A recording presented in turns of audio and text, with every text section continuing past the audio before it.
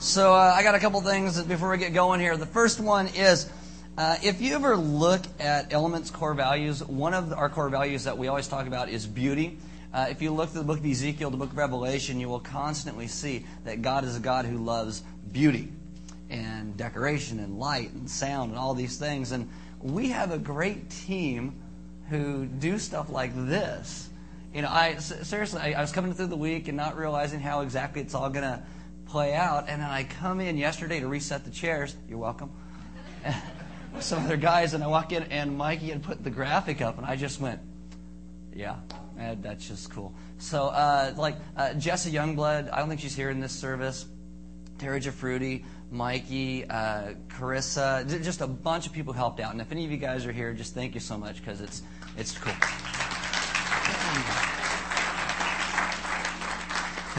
You make talking about the Song of Solomon all summer long much more enjoyable. Because when I start going on a tangent, it'd be like, oh, the decorations are at least nice.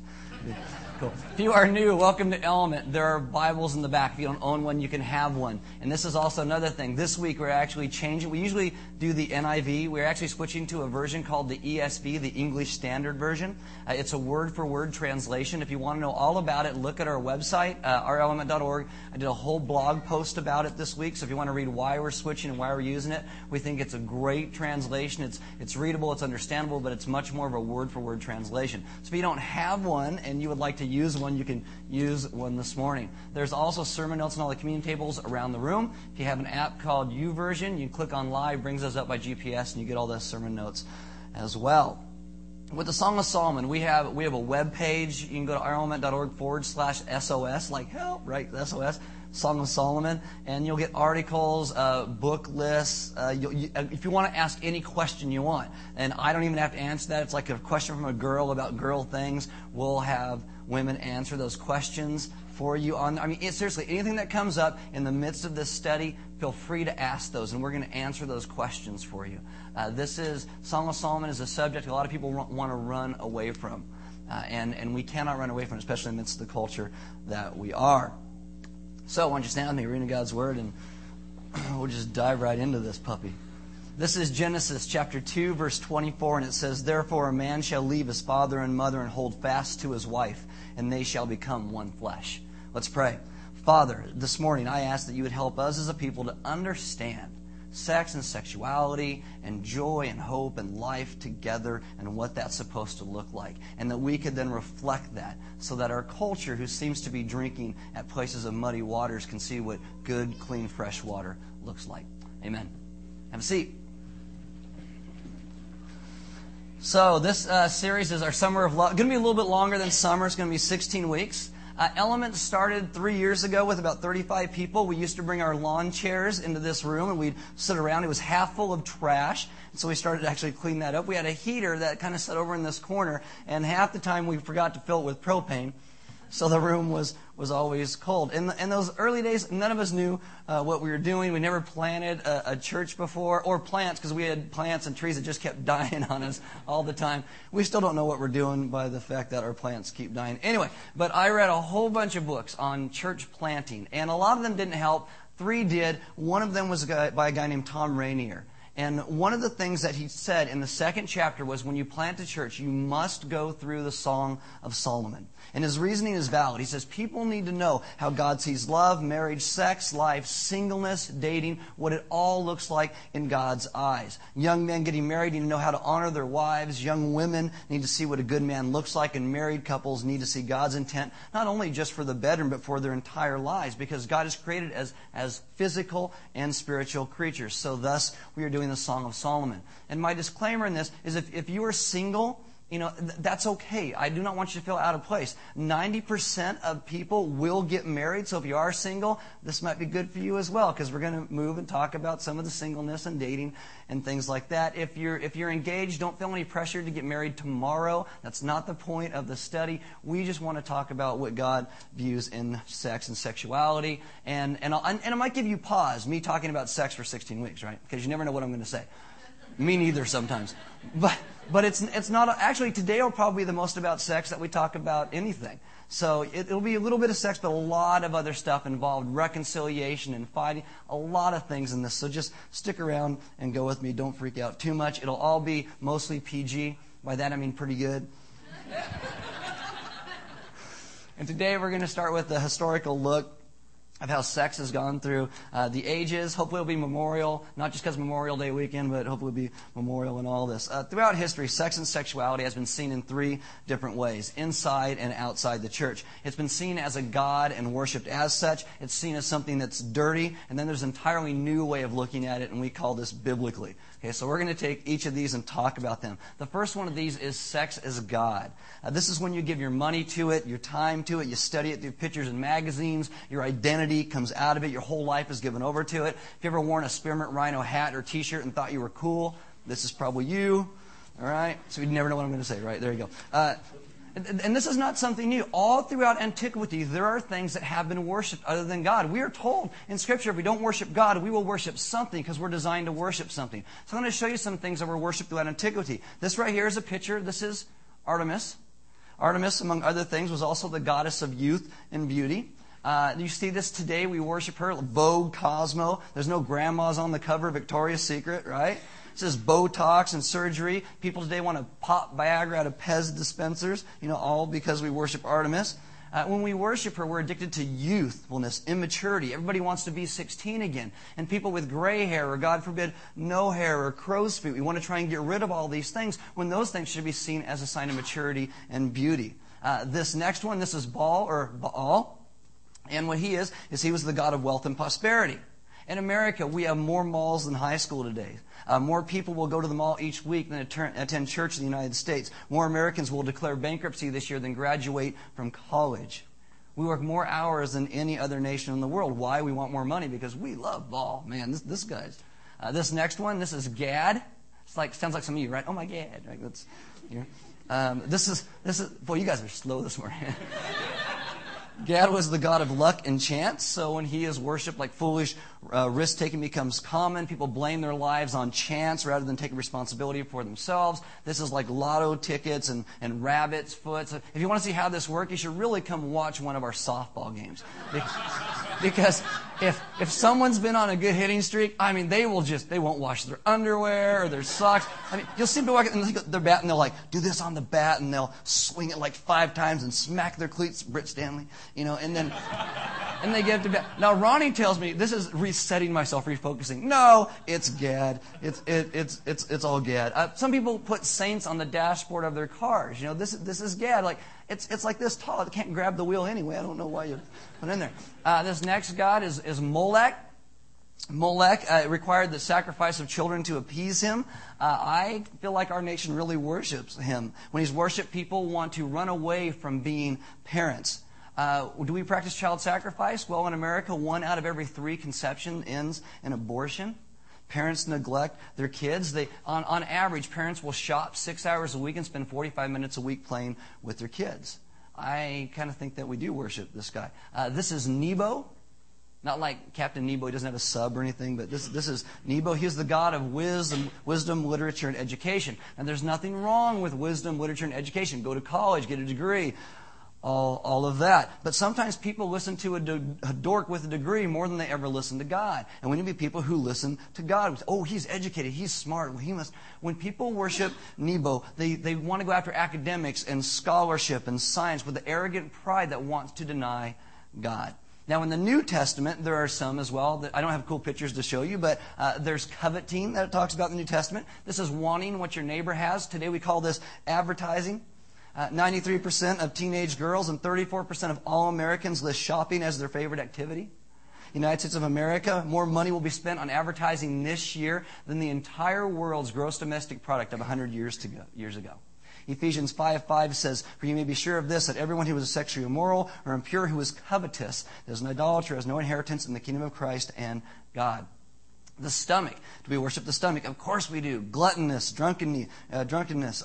Philippians 3:19 says, "Their end is destruction, their God is their belly, and their glory is their shame, with mind set on earthly things." Now, I know how this is because my mind joneses for certain things sometimes, like jalapeno potato chips, or jalapeno potato chips, however you want to say it, right? Or, ice cream or something like that. That's how I always say it. I'm sorry.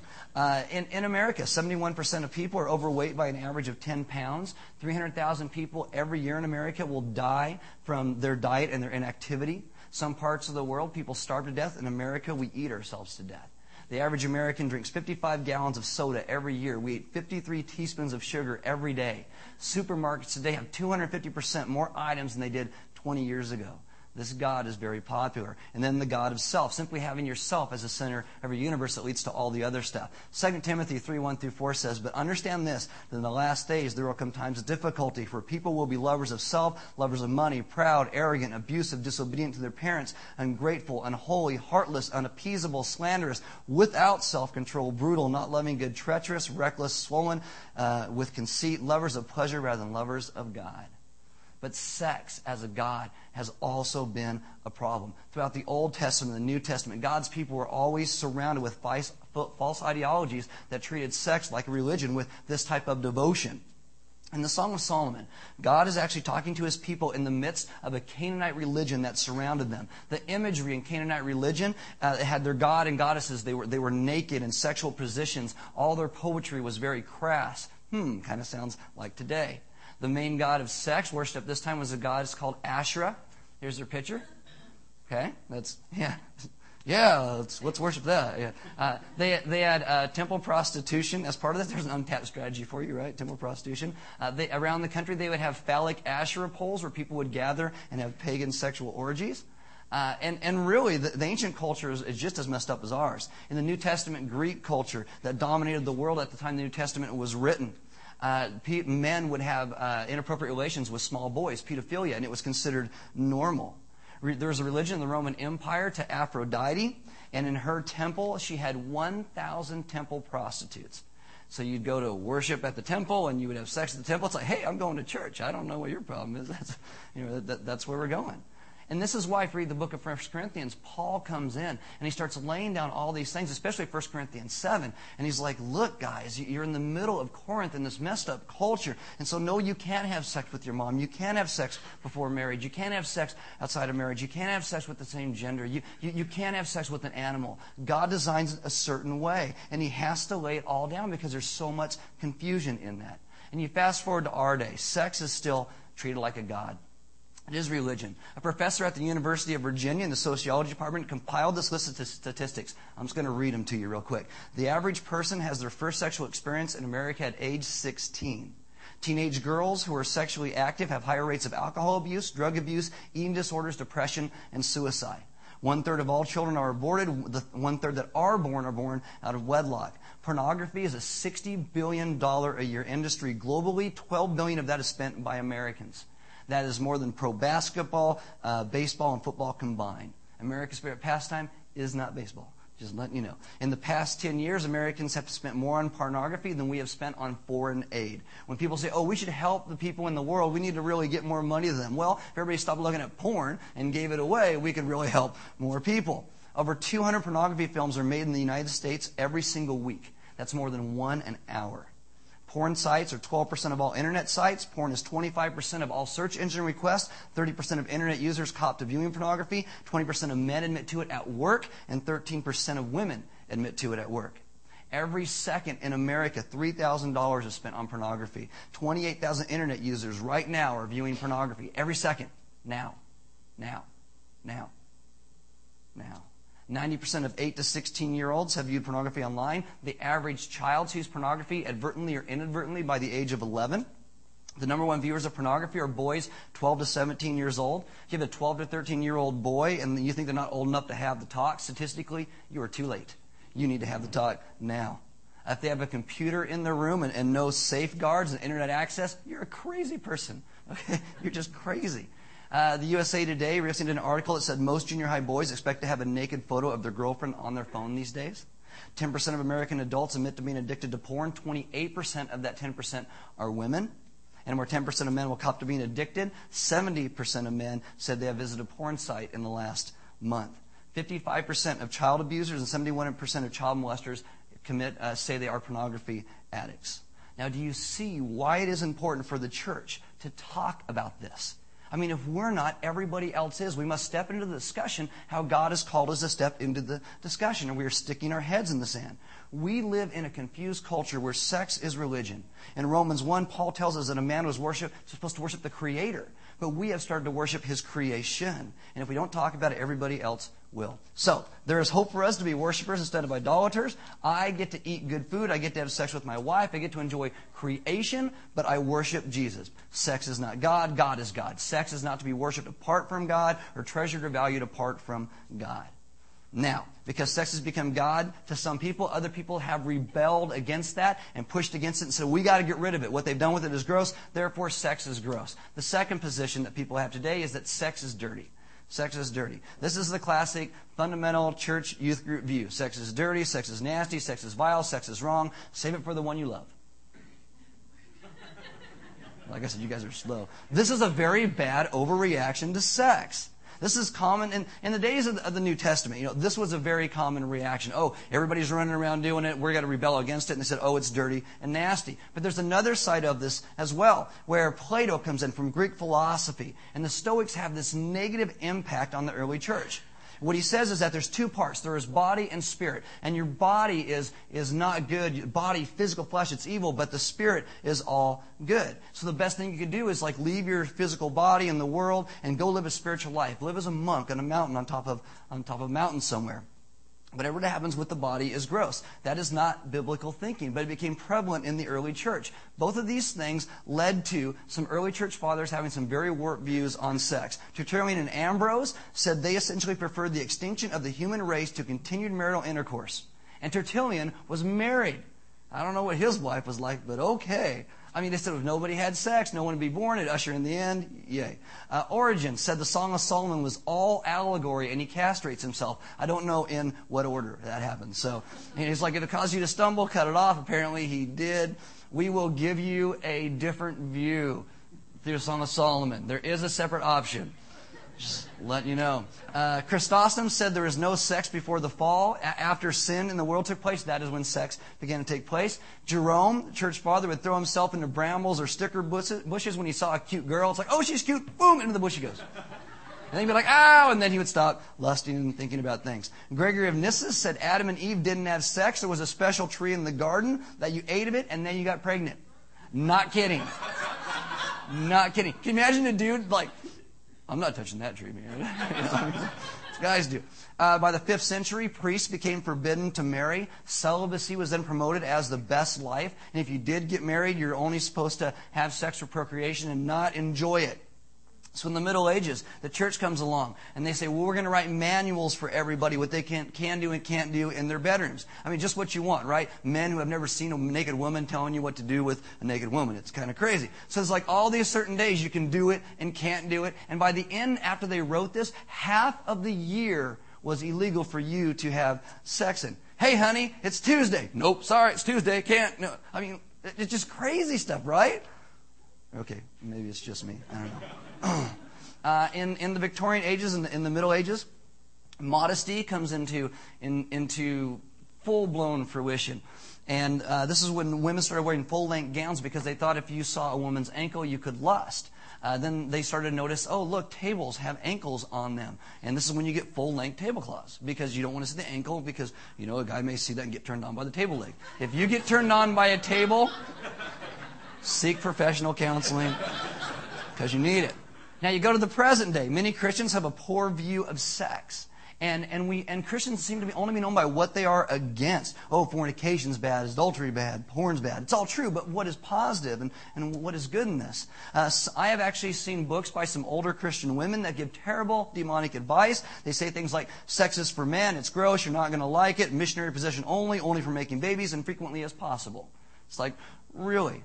Now, as kind as I can be in some of this, there are some of you in here, and you have been molested or abused, and you see sex as gross. But that is because your experience with it has been gross. Sex is not gross. What happened to you was a sin. And God longs to redeem us so we have a proper view of the things He has created. And if you have sinned a lot or been sinned against, we need a Romans chapter 12, verse 2, renewing of our minds. offering our bodies as living sacrifices. God renews our minds so we know what His perfect will is. Sex is not God. Sex is not gross. And what is sex is a gift. Sex is a gift that God has given us. To steward, to enjoy, to protect in the context of marriage, to share, is to be treasured and saved and given and cultivated in marriage. Jeremiah 2:13, God says this, "For my people have committed two evils. They have forsaken me, the fountain of living waters, and hewed out cisterns for themselves, broken cisterns that can hold no water." God is speaking about the truth of what He has provided, and that I keep giving you clean water, and you guys keep running off somewhere else and going to drink something else. I have clean water here, but you're like, I don't want that. I'm going to go dig it out of a hole and drink muddy, nasty water.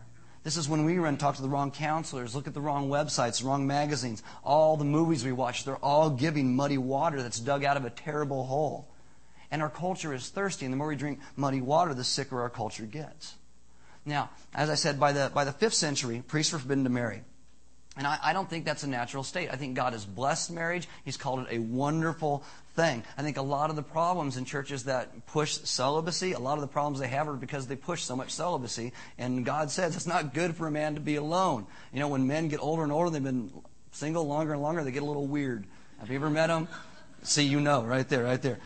Anyway, so during the Reformation, when the Protestant church comes into being, there are three guys most well known who put out into the Reformation. And they brought back a biblical view of marriage. And I just want to hit these guys real quick. And again, today is like an historical look at a bunch of stuff. But I want to tell you about these guys. The first guy is right here. His name is Ulrich Zwingli. He is a priest in the 1500s, and there were rules and regulations to be followed that the church gave him to be lived to the letter. One of these rules was actually no sausage during Lent. And he loves sausage. So he's like, what's the deal with this? And so he looks through the scriptures, which is where we should always look, and he finds no regulation against sausage during Lent. But he also found out something else. There's no prohibition against marriage either. In 1522, he with 11 other priests write a petition to Rome, and this petition was called Petition to Allow Priests to Marry, or at least wink at their marriage. Meaning like, oh, I don't see it, go ahead, that kind of thing. So shortly thereafter, he marries a woman named Anna Reinhardt. She was a widow. She had 3 children. He comes in. He marries her, redeems this woman, is a father to these kids, and they go on to have 4 more children. Just next guy is John Calvin. I don't think he always had the big stoic beard or anything, but John Calvin is a strong presence in the Reformation. One of the things he used to do at his church services in Geneva was after service, he would lock the doors. Send you outside, lock the doors, you couldn't come back in. He said Christians, having been fed and equipped, refreshed and nourished, are to be living out in the world.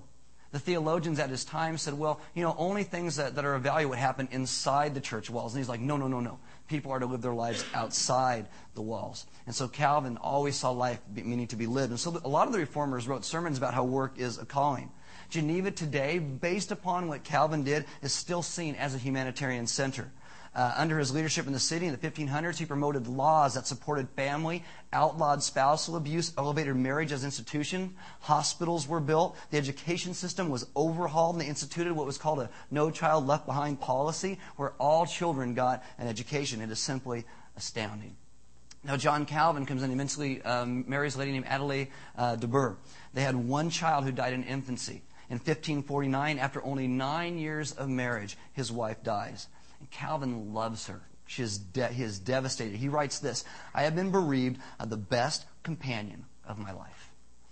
Calvin would never marry because no one held the stature of Adelaide in his life. And lastly, this is Martin Luther. Ta-da! He's probably the only everybody knows about, not King Jr., Martin Luther, okay, this guy.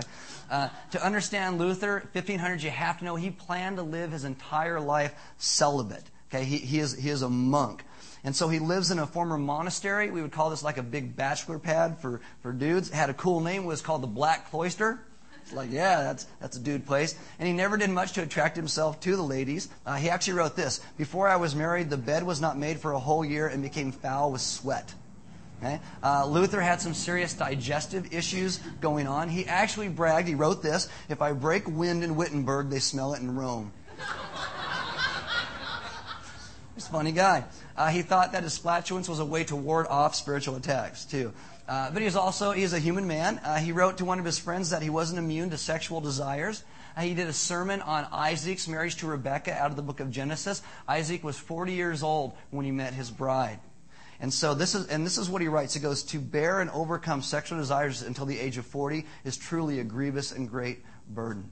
You know, Isaac might have been the original 40-year-old version. Luther may have been the second. I'm not sure. You know, Luther wrote and preached a lot about marriage. So he starts writing this stuff. It starts getting out. And all of a sudden, he starts accusing the monasteries of being worse than brothels. Because what they did was he said, this is sin because you're forcing people to take vows of singleness and celibacy in a legalistic way. The nuns in these convents started secretly reading Luther on the importance of marriage. I mean, he was urging family and friends to help break them out. Something that is punishable by death. He had a death sentence on his head because of this. Now, nuns at Marienthron, which is a cloister, wrote a secret letter to Luther and asked for his help because they wanted to get out. They give this letter to a guy named Leonard Kopp, who's a 59-year-old merchant who delivers fish to some of the convents each night. Luther gets the letter. He comes up with this plan that in the early hours in Easter 1523, Kopp's team goes in. They pull the horses in with all the fish barrels. They drop off the full barrels, take the empty ones, but the empty ones were full of nuns. And he goes right back out the door. One of these nuns would actually become Luther's wife. Luther would get the girls home to their families or find them husbands, except for a lady named Katharina von Bora. He actually almost married her off twice to other people, but she kept coming back to him. And the thing is, he didn't want to marry her because he had this death sentence on his head. He didn't want to put her through that. But he came to love her. Actually, in his writings, he starts to call her Katie, my rib, because he was so close to her. They had 6 kids, and they also adopted 6 more. And Luther writes this. He says, there is no sweeter union than that in a good marriage. He said he couldn't live without their union together. 2 of their daughters met an early death, but because of how they comforted each other and loved each other and their hope in Christ, they helped him to always press forward. Now, Luther died in 1546, and Katie goes on to live another, I think, 9 years without him. No, 7 years without him. She said it's hard to sleep, it's hard to eat when he's not around. But because of what they learned together about Christ, she said this, that her desire was always to cling to Christ like a burr to a dress. This is what a godly marriage is supposed to bring. These kind of views. Now, why do I tell you all this? Because marriage is a gift. Sex is a gift. It's to help keep us pure in the context that God wills for His people. But it is not God, and it is not gross. It's a gift that we learn from Scripture, and we learn from Him. In the end, Scripture, what it does is it gives you some multiple reasons that God gave us the gift of sex. And the first one is pleasure. Really? Yes. Pleasure. The Song of Solomon never mentions kids, just pleasure. Are you allowed to have pleasure? Yes. If sex was only for procreation, men would get an erection once every 9 months, and that would be it. But that's not how it works. If you're married, ladies, you know that. Your husband's always like, hey, what's going on? It's not what, when, how. It is who you do it with. In marriage, made for pleasure. Second thing is made for children. Genesis 1:28. And God blessed them and said to them, be fruitful, multiply, and fill the earth and subdue it. This is part of the blessing that God gives us in marital intimacy. Luther holds one of his kids on his knee and he writes this. This is the best of God's blessing. It's made for oneness. Genesis 2:24 says, therefore a man shall leave his father and mother and hold fast to his wife, and they shall become one flesh. One flesh. Live in one house, sleep in one bed, worship one God. It was made for oneness. It was also made for comfort. When David and Bathsheba lose their first child, in 2 Samuel 12:24, it says, then David comforted his wife Bathsheba, and they went into her and lay with her. And she bore a son and called his name Solomon, and the Lord loved him. They shared their bodies as a gift for each other for comfort. And lastly, it's made for protection. We have desires. These desires are meant to be made in marriage. And if they're not there and done correctly, we'll be open to temptation and sin. And in this series, the Song of Solomon, we hope to look with you what the Bible says about love, singleness, dating, intimacy, community, life, hope, reconciliation. All of these things go together in this. It is not just sex. It is about a whole bunch of things. And we really hope you join us for the whole thing. Martin Luther wrote this. He said, the ultimate purpose of marriage is to obey God, to find aid and counsel against sin, to call upon God, to seek love and educate children for the glory of God, to live with one's wife in the fear of God and bear the cross. But if there are no children, nevertheless, to live with one's wife in contentment and to avoid all lewdness with others. Sex is not God. It is not gross. We do not need to be ashamed of it. It is a gift. This is just like our great God gave His Son for our sins so we can be redeemed people and understand the grace and truth that He calls us into. And we cannot and will never have a redeemed view of sex and sexuality and intimacy without a redeemed heart, without a redeemed life. And if you are a person who has never given your life to Christ, the Song of Solomon will make no sense to you as we go through it. And so that is a place where we have to start. You need Jesus. There'll be some deacons and elders in the back, and if you have never met Jesus, you need to pray with them about who Jesus is, because he longs to redeem you. And when we have a redeemed life, we can fully understand what God intends. The band's going to come up. They will do a couple songs. And while they do, you're invited to take communion. Communion is where we take the crack and we break it like Christ's body that was broken for us. We dip it in the wine of the grape juice that reminds us of his blood that was shed for you and I, so we can be this redeemed people who have redeemed hearts and lives and minds and understand what God has truly called us to. We'll worship God through giving. There's offering boxes on the sidewall on the back. We give because God gave so much to us. Giving is part of our worship. And you also worship by giving yourself to your spouse, if you're married, to your friends, by hanging out with them and loving them and helping them follow in the paths that God has set before us as people. I mean, this is all part of giving. There's also some food and stuff in the back. Donut holes, unless you guys eat them all? Okay, so there's donut holes in the back still. Coffee and stuff like that. Get to know some other people. Maybe get involved in a small group, because we'll be discussing the Song of Solomon in all of the gospel communities. And so if you're in one, great. If you're not, let's get you plugged into one. You can talk all about it and be like, well, that was awkward Sunday morning. I don't know what to do. He said the word sex like 100 times. Whatever. You'll get over it.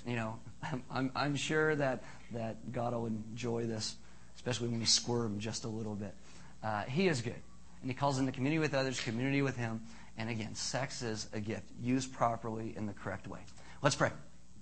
Father, thank you so much for being a God who gives us gifts that we as a people seem to run headlong the wrong way with. But I ask that you would renew our hearts and our minds, that as a redeemed people, we would understand how and why you give us the gifts that you do.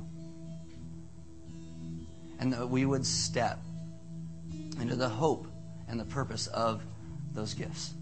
Father, for those in this room who are single and they're looking forward to the day of maybe just staying single, and you've called them to that is amazing. And I ask that you would offer them much grace. For those who are single and really hoping one day to get married, I ask that you would show them how to live a life where the person that they meet, they can speak love and truth and grace into, and they can keep themselves pure for that person. For those of us who are married, Father, and many of us have done and said some things that has caused conflict in the intimacy that we are supposed to share in our marriages. And yet you have paid for all of our sin at your cross. And I ask that we'd begin to be able to see that it has all been paid for by you, and that our spouse doesn't need to be crucified because you have. And we can offer forgiveness and reconciliation, and intimacy can be restored. Father, thank you for being a God that calls us to so much more than we ever understand or comprehend. But the deeper we walk with you, the deeper you pull us, and the greater hope that you give. Have us live understanding who you are and what you have done for us as your people, and in turn glorify you as our great God. Amen.